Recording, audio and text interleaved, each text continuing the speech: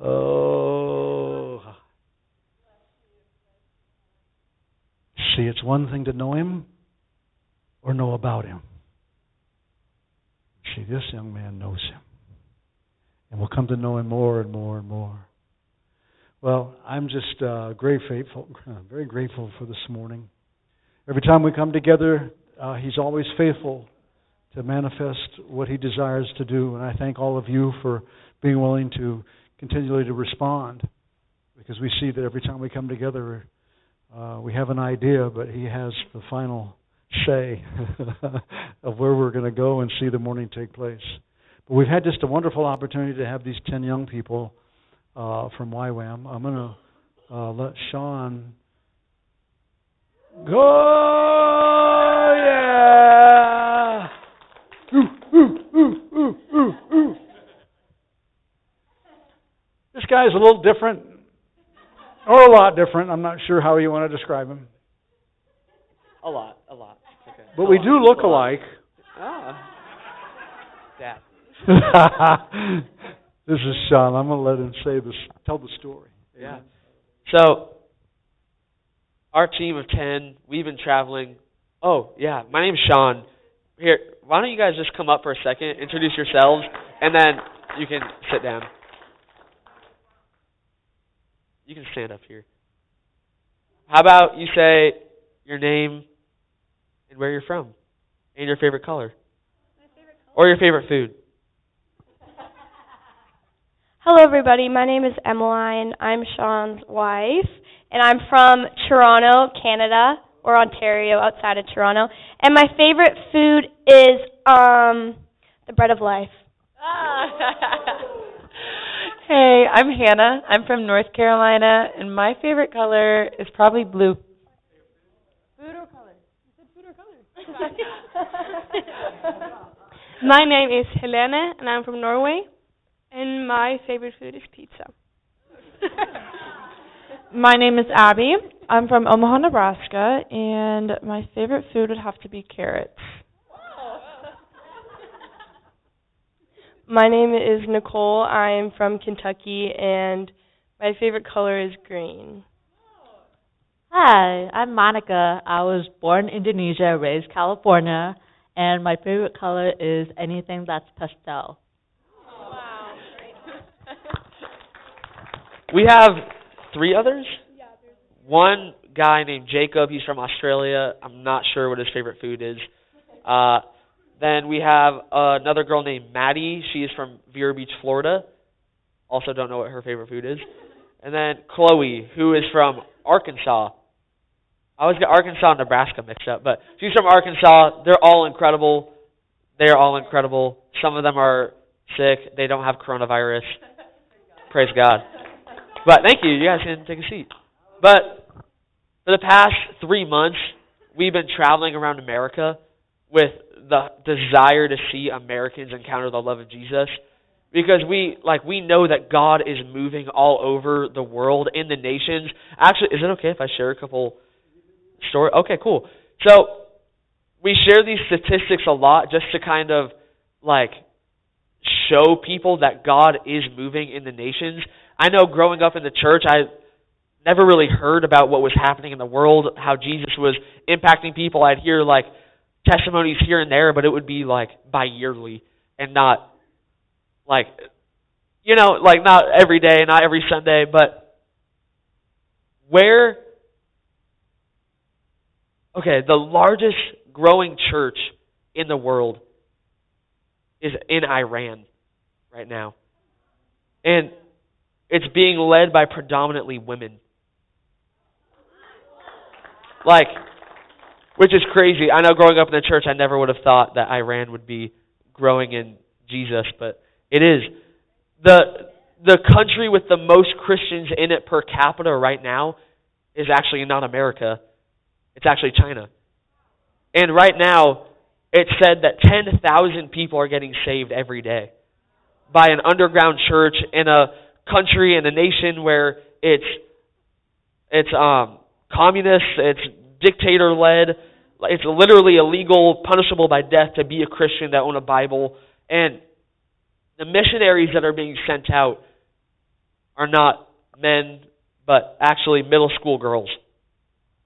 So middle school girls will be sent from these underground churches to these villages to share the gospel. They'll memorize portions of Scripture. They'll memorize the Gospels. They'll go to these villages. They'll spend the night and they'll preach the gospel, and people will get saved. And underground churches will start, which is crazy. 3 weeks ago, about a month ago, we had an event. It was called Descend, and it was in Brazil. Our organization, YWAM, we had this vision that stadiums would be filled with young people to hear the message of the Great Commission. That people would come, they would get filled with the Spirit, they'd catch the fire, the zeal of the Lord, and that they would give their lives to missions. And that the center of the conversation of the church would not be like, okay, like, be patient, be kind, but it would be, where are you going for the gospel? Who are you reaching for the gospel? The Great Commission, to be sent out, to go to the nations of the earth, baptizing people in the name of the Father, the Son, the Holy Spirit, saving them, seeing people healed, seeing people delivered and saved and entering the kingdom of God. And so in Brazil, we were like, okay, God, you're going to move. We know that you're moving in Brazil. We want to do the send. We want to have a stadium gathering. What are you saying? And the Lord told our leaders to get the biggest stadium in Brazil. They were thinking of getting a stadium that held 40,000, but the Lord said, your faith does not match the level of hunger in Brazil. And so he said, get the bigger stadium. And so they got the biggest stadium in Brazil, the third biggest stadium in South America, called Morumbi Stadium, which held 80,000 people. They bought it. They started advertising it. They literally posted one advertisement on Instagram saying, Morumbi Stadium, February 20th, registration is open now. 5 hours later, they got a call from the stadium saying, there's no malfunction with our computers. We've checked.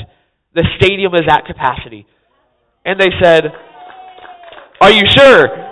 And the stadium said, yes, we're sure. And not only are we sure, but you set record time. And he was like, what do you mean? They said, the stadium sold out faster than it's ever sold out before. The previous record holders were Coldplay and U2 when they did a Unity concert at Morumbi Stadium in Brazil. So they said, okay, what do we do next, Lord? The Lord said, get the smaller stadium. They get the smaller stadium, full, 40,000 people. The Lord said, get a third stadium, the third stadium, full. Literally, on the day, 140,000 people gathered. The average age was 24 years of age. And there was still a 100,000 person waiting list. Praise God. 7,000 people got saved that day. I'm pretty sure upwards of like 50,000 young people got commissioned to the nations, to their university campuses, to their high schools. Like 50,000 people were starting a Jesus fast, which is a 40-day water fast. Like, I think 70,000 people signed up for a Bible plan to read the Bible in a year, filled with teaching and stuff. It was insane. And all that to say, God is moving in the nations. Like, the hunger around the world is insane. By the year 2035, every language on the earth will have a portion of Scripture. Which is, again, has never happened before. Like, we are in the generation where every language on earth will know the gospel, will know the good news, will know of Jesus. Also, by the year 2035, it said that 1 in 6 people in the world will be an African Christian. And that means that there will be so many Christians in Africa, in the continent of Africa, that if you pulled 7 people randomly from around the world, 6 people around the world, 1 in 6, one of them would be an African Christian. There is revival in Africa. There is revival in Brazil, and there's revival in America. It's happening. And our team of 10, we just went across 16 universities in the Northeast. Harvard, Yale, a bunch of others, but those are just obviously like Ivy League. Those are incredible. And we saw so many salvations, it was insane. Like, it's unexplainable. We literally would do a worship event. I would get up, I would preach a message on courage, to be courageous, and that like we need to overcome fear, preach the gospel, and people would give their lives to Jesus. And it wasn't because I was a good speaker. Like, it's not because I have eloquent speech. It literally is the power of the gospel. There is a third great awakening happening. It's beginning, it's begun. Revival is happening, but it's literally up to us. And it's so encouraging to me, I think, to our team to be here in Vermont, where it's like, oh, it's so hard, it's so dark. Everywhere is so hard and so dark. But Jesus never looked at a situation, never looked at a people group. He knew he was about to get killed by his own people, and he was like, the harvest is ripe. The harvest is ripe. They're going to murder me, but the harvest is ripe. But the laborers are few. And so it's never been a harvest problem. It's never been about the harvest being not ready. It's never been about the harvest not being ripe enough. It's always been a laborer problem. It's always been there's not been enough laborers. And so honestly, to encourage you, like, you are the laborers. Jesus has equipped you. I've been a Christian, like, for 4 years now. Maybe, not even 3 years. Like, I grew up in the church, but I haven't followed Jesus until literally the past 3 years when I went to YWAM and I saw people like you guys living out the gospel, giving everything, saying yes to Jesus, whatever the cost. And I was like, okay, this is worthy of laying my life down for. I was a drug dealer. I was addicted to porn, addicted to all kinds of stuff, addicted to cigarettes. Like, I stole a lot of stuff. Like, my life was a mess. But in a moment, Jesus changed everything. Like, and I know that's all of our testimonies. Like, literally in a moment. Literally in a moment. And 3 years later, I never went to seminary. I probably am not the most qualified person to be standing behind a pulpit or preaching the gospel to university students. I graduated high school by the skin of my teeth, and here I was in Harvard preaching the gospel. At Yale, preaching the gospel. Like, at these prestigious universities, leading people to Christ. And I'm like, God, if I can do it, anyone can do it. And one of the stories that I preached a lot on was Mark 5, which was the demoniac. Who, Jesus comes, crosses a lake, comes over, frees him in a moment. Legions of demons leave. And the demoniac, when he's set free, is like, Jesus, let me follow you. And Jesus is like, no. Which to me, I'm like, what? Like, everyone's always like, okay, you saw all these people get saved, delivered, healed. What's your 10-year plan for their lives? And I'm like, what was Jesus' 10-year plan for the man that had legions of demons? Send him to the nations. He literally said, go into the Decapolis, which is the 10 cities, and tell of the grace of God, the mercy that God has had on you. And he goes, and you never hear of him again. Like, I just can't imagine what he did. But you don't need the 10-year plan. You need the encounter with the love of Jesus. You need the freedom of Jesus. And then get sent. Go. Not necessarily, like, don't come to YWAM. Or come to YWAM, don't come to YWAM. I'm not going to say don't come. I don't know all of your lives, but see people saved. Share your testimony. Like, that's what he's calling you to do. That's all, like, that's it. You've been saved. Jesus' last words were go. But we don't talk about it very much. Like, and I love this place because it's so uncommon. I feel like people don't realize how lucky you are to be here.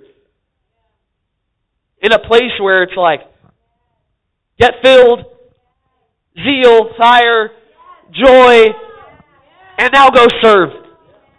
Now go preach the gospel. Now go heal the sick. Now go I don't know if there's lepers here, but go cleanse the people, whatever. Addiction, drugs, all the stuff. Go do it. And be courageous. Be courageous, please. For my generation, for your generation, the next generation, be courageous. Because it's in that place of courage that you actually see stuff, the crazy stuff come to pass. Don't wait for the seminary, don't wait for the school, don't wait for the person to call you up. You have permission. You have permission. Go to, please go today. Take that first step. That first step is the hardest step of sharing the gospel with someone that you've never met before, or with your family member that doesn't want to hear it. Doing it again and again and again and again.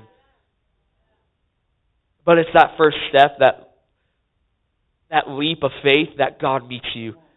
And then that's when you become an evangelist. That first step. And if you're in a funk, and if you feel sad, or just man, God, you don't hear me. Where are you? Okay, I'm in a rut. I'm in a desert season. Preach the gospel. See someone get saved. You will not be in a rut for much longer. See someone healed. See if you're in a rut anymore. See someone take off their cast and throw it away. You will not be in a rut anymore. You will walk away from that experience and you will say, God, whoa, you really, wow, okay. Wow, wow, wow, wow. And so, that's all I have. I don't know if you guys have anything you feel in your heart. If you want to share any testimonies.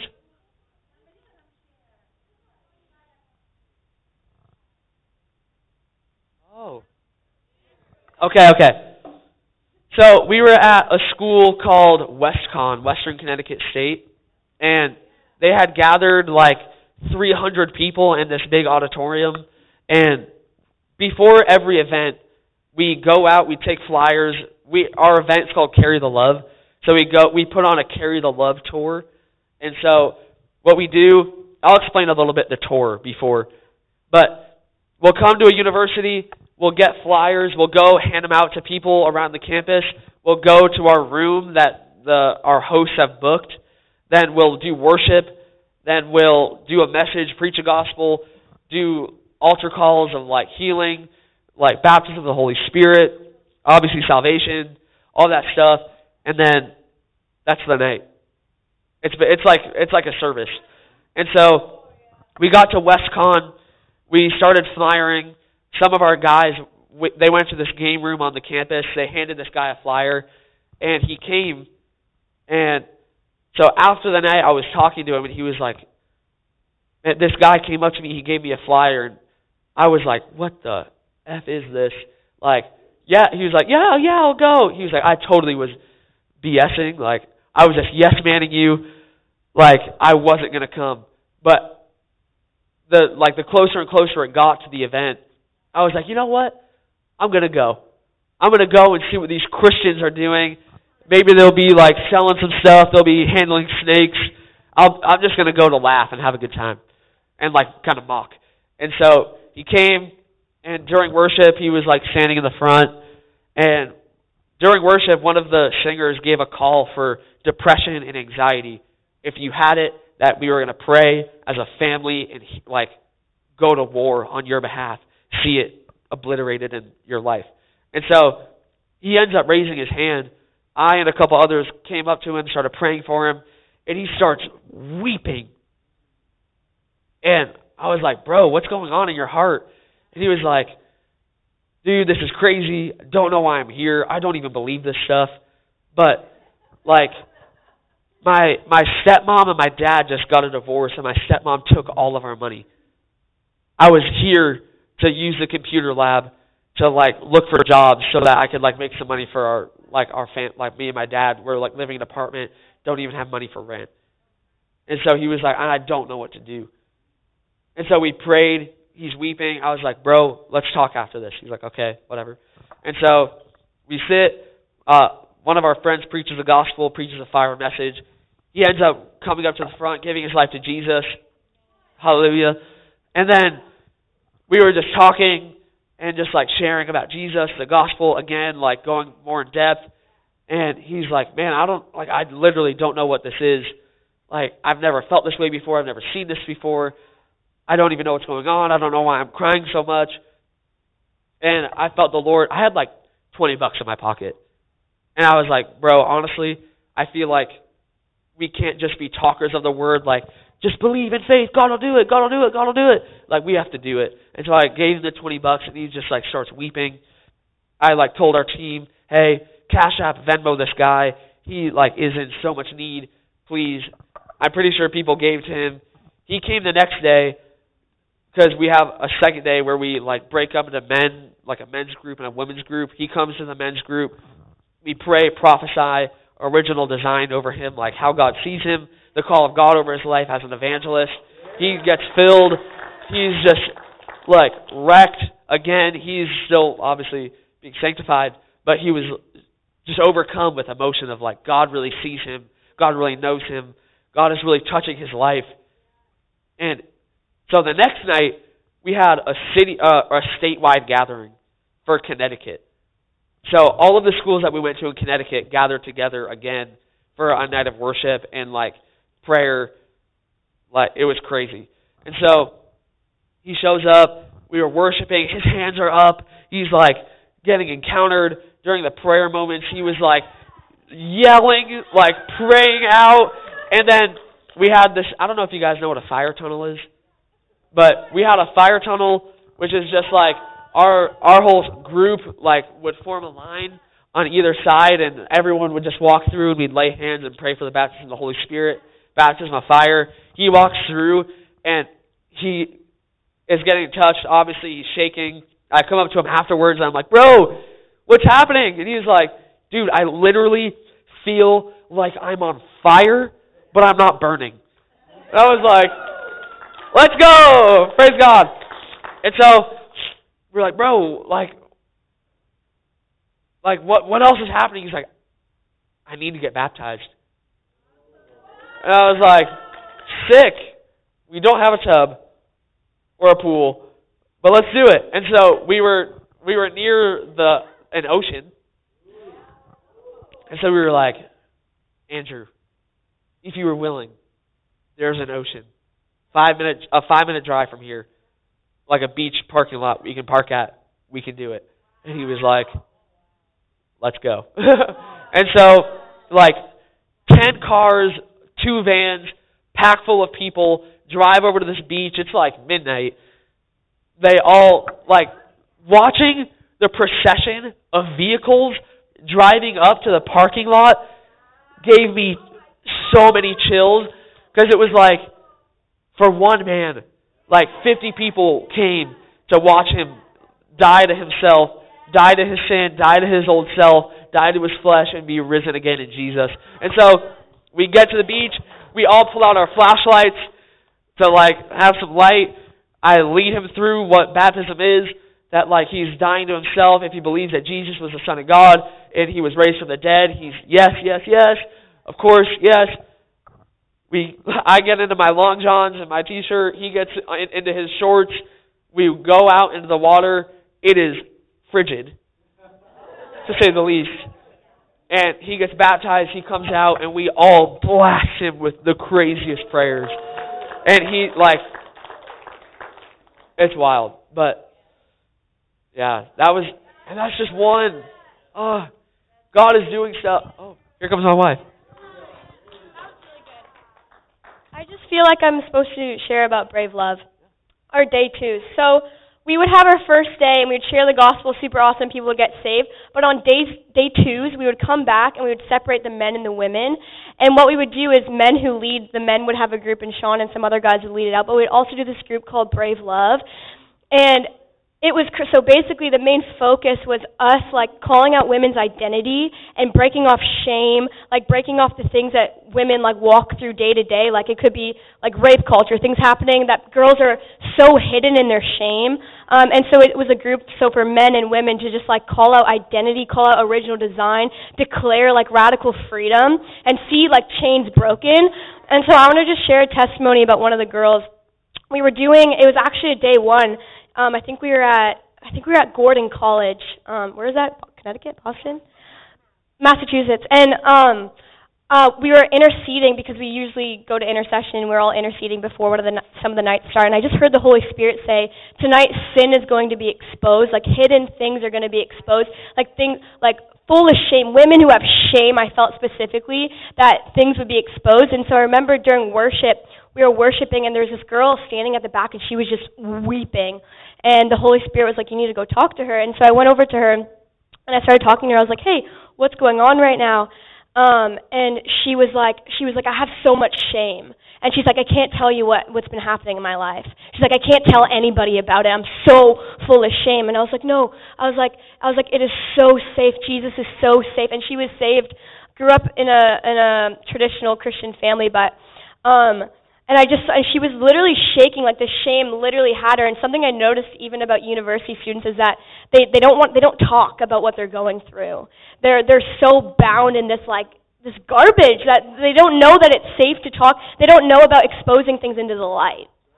They just keep it in the darkness. But when they have like the message of salvation and they have the message of freedom, they're like, oh, I need to expose everything. I need to turn to repentance. Like I need to tell somebody about this. So she ended up telling me just about sexual sin, like really, really hard things, and even abortion, like really, really like deep things that were so hidden. And she just starts crying, and I start praying over her. And in a moment, like she literally is like, I feel free, like just exposing it into the light. She's like, there's something happening. Like she like feels this lightness coming over her. And so she starts exposing all of her sin, and it was amazing. Like she's just repenting of her sin, and it was incredible. And so the next day we had the meeting, Brave Love, and we have all these girls coming in and just share a message about Deborah being a catalyst, about Deborah knowing her authority in God, sitting under a palm and giving direction to Israel, and seeing like the Lord rescue and save Israel because of her obedience, but she knew she was a daughter. Our identities of knowing that we're daughters, and men who lead the identity, like knowing that they're sons. And so the girl, her name was Carrie, she was there as well. And so then we ended up having a Boston citywide. So we had all the people come back in Boston, and we ended up doing another Brave Love meeting. And this girl, like, one of the craziest things is seeing the transformation of students. Like seeing them when we first see them and seeing them later. It's crazy.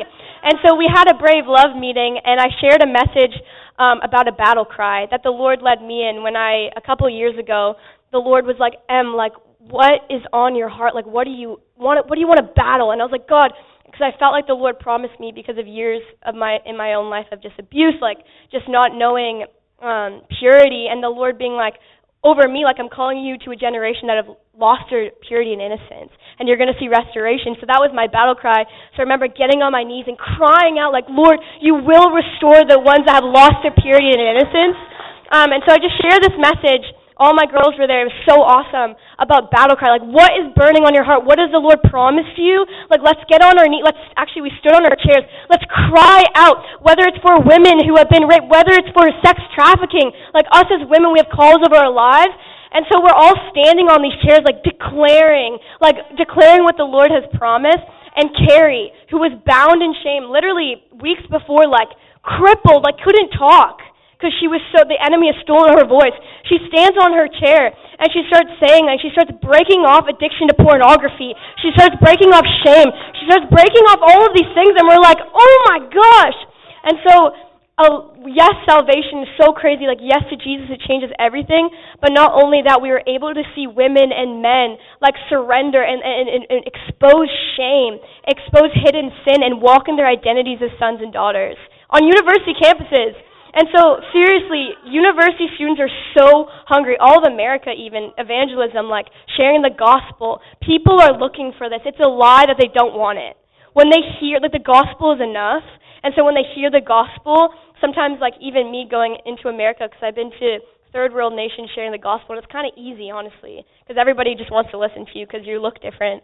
But in America, I was kind of like, oh, is the gospel enough? Like, should I just share about, and that's just my flesh, right? But actually just sharing the cross.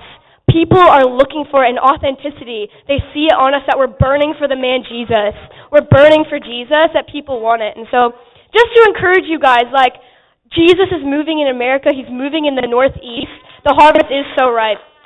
Yeah. Is this just the tour? Is that the whole tour? Yeah. So, I have some numbers. So, our tour with Carry the Love, there's like 14 different teams that are all over America and now in Europe. And the total, so the first leg of tour is 7 weeks.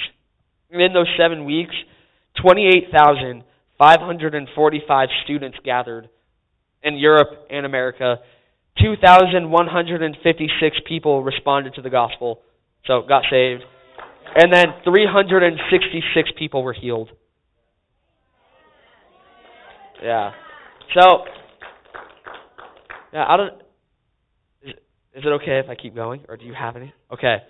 I felt maybe sharing about where Carry the Love started, which is the tour that we do. So, in Kona, Hawaii, there was this group of young people that were like, man, we're seeing all of these crazy things in Africa and in like some parts of Europe and in Asia, but like we see the devastation of the youth of America. We see the devastation of church in America, of people falling away from their faith in universities and in high schools. Like, man, I can't even venture to guess what the statistic of people that go to university Christian and leave atheist is. But it's massive. And so this group of young people was like, okay, God, we want to go. We want to see. Are you done with America? Like, have you removed your hand? Like, are you finished moving here? Like, is it just for the third world nations? Or is it still for America? God, will you still pour out signs, wonders, miracles, salvations? Or is America done with Jesus? And so they set out with that question. And this was like 7-8 years ago. And they landed in California, and they just did like a 2-week outreach where they just would go do street evangelism, sharing the gospel with people, young people in Huntington Beach, California. And by the end of the 2 weeks, 125 young people had responded to the gospel. And they were like, okay, God, you're not done. You're not done. And so they went to USC, University of Southern California, and they were like, God, like, what do you want to do? And the Lord spoke to one of our leaders, his name was Nick, about doing an event on the quad, a worship event, and preaching the gospel, like right in the middle of campus. And so he would wander around the campus and be like, hey, do you know a Christian? Are you a Christian, or do you know any Christians that love the Lord? Like, and he couldn't find anyone. For 2 weeks, he wandered around the campus every day looking for a Christian and could not find one. And so there was a day he was just sitting by this fountain, and he was like, God, like, I need you. What is going on? I need you to show up. And he waited there. He waited there. He waited there. He was praying out loud, and this girl comes by, and he's like, are you a Christian? He was like, yeah. And she was like, the Lord told me to come and wait here, and that there would be a man that loved the Lord that would meet me here. And he was like, I'm that man. Okay. And so he tells her what he wants to do, and she's like, yes, let me take you to our prayer room on campus. And they go. Turns out to be a little closet with like 7 people, one guy playing an out-of-tune guitar, and he shares the vision, and they're all like, let's do it. What are we going to call it? And he's like, I didn't think of that. It's going to be called Launch Fest. So they call it Launch Fest. And they're like, okay, let's make flyers. They make flyers, and it just says Launch Fest. Has the date, has a time. And they're like, this is a really boring flyer. So they put a clip art of a space shuttle flying across it. And they're like, okay. So they start posting it all over the place. They're posting it on social media. They're walking around, handing out flyers, telling everybody about it. people are like, what is it? And they're like, there will be new music and new people. Be there. Very vague. And so they start publicizing it for a month. It's coming, it's like a week away, and they're like, guys, no one is going to show up. And they're like, no, we have to, like, have faith, Nick, have faith. And so they're walking around handing out flyers, and he comes up to this one guy, and he's like, bro, like, we just really love Jesus. You should come to this event. And he's like, oh, bro, I really love Jesus too. Like, let's go. And so he's like, okay, cool. It turns around, and the dude is walking away, and he looks at a poster or a billboard, and he realizes that the guy he just talked to that loved the Lord that is coming to the event was on the billboard and turned out to be the star running back for USC, who ended up, I think, winning the Heisman. I'm not sure. But it was like, okay, cool. And then a couple days pass. It's like 5 days till the event, and there was a decommissioned rocket that was flying from Cape Canaveral to, like, it was either at USC or near USC, and they were like, you know what, let's fly it over USC's campus. Like, we're just going to fly it, it'll be cool.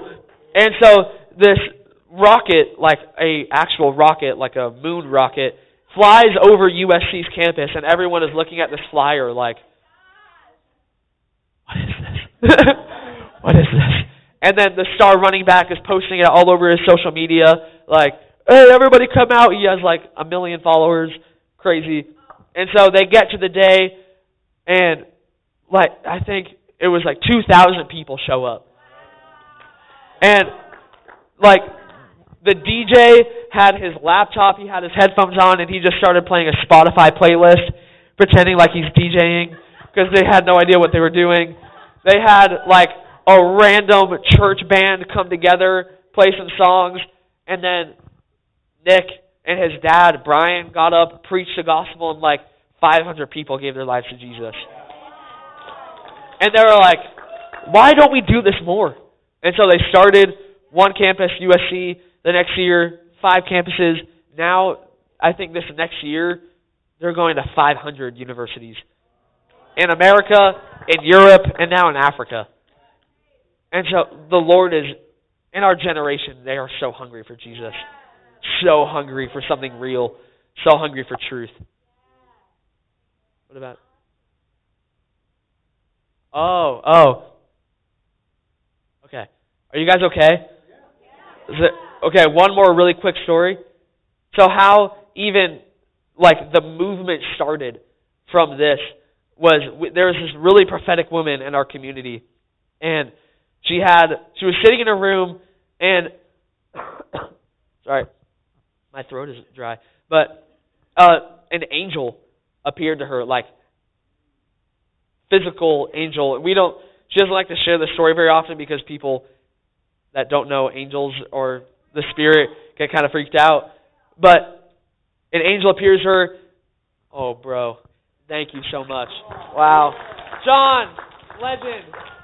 Hallelujah. Living water. Woo. Amen. Hey, that's real. That's real.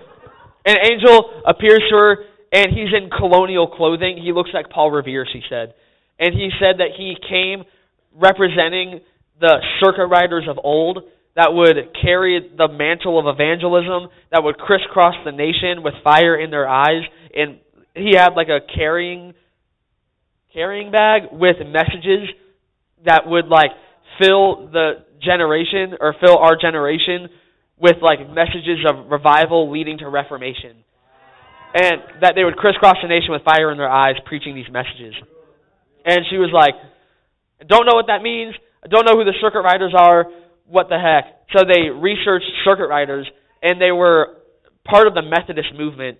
And when America first came to be, when there was colonies everywhere or like houses all around America that had no access to the gospel, no churches, they would go on horseback, ride hundreds of thousands of miles in the cold, and they would go and preach the gospel to towns of 1 home, 2 homes, 3 homes, and see people get saved. They would meet up and like just who knew how many people would even be there? Because, I mean, I can't imagine riding horseback here.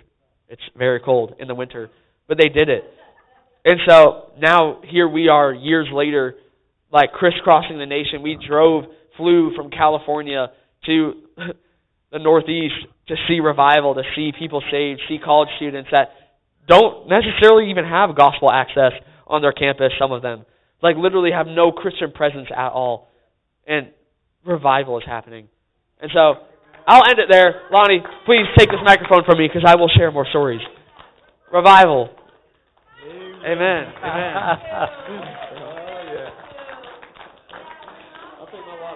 See, that's so awesome. And see, we've been speaking to you for a few years. In the time of the Jesus movement, we've seen Brownsville, we've seen Toronto.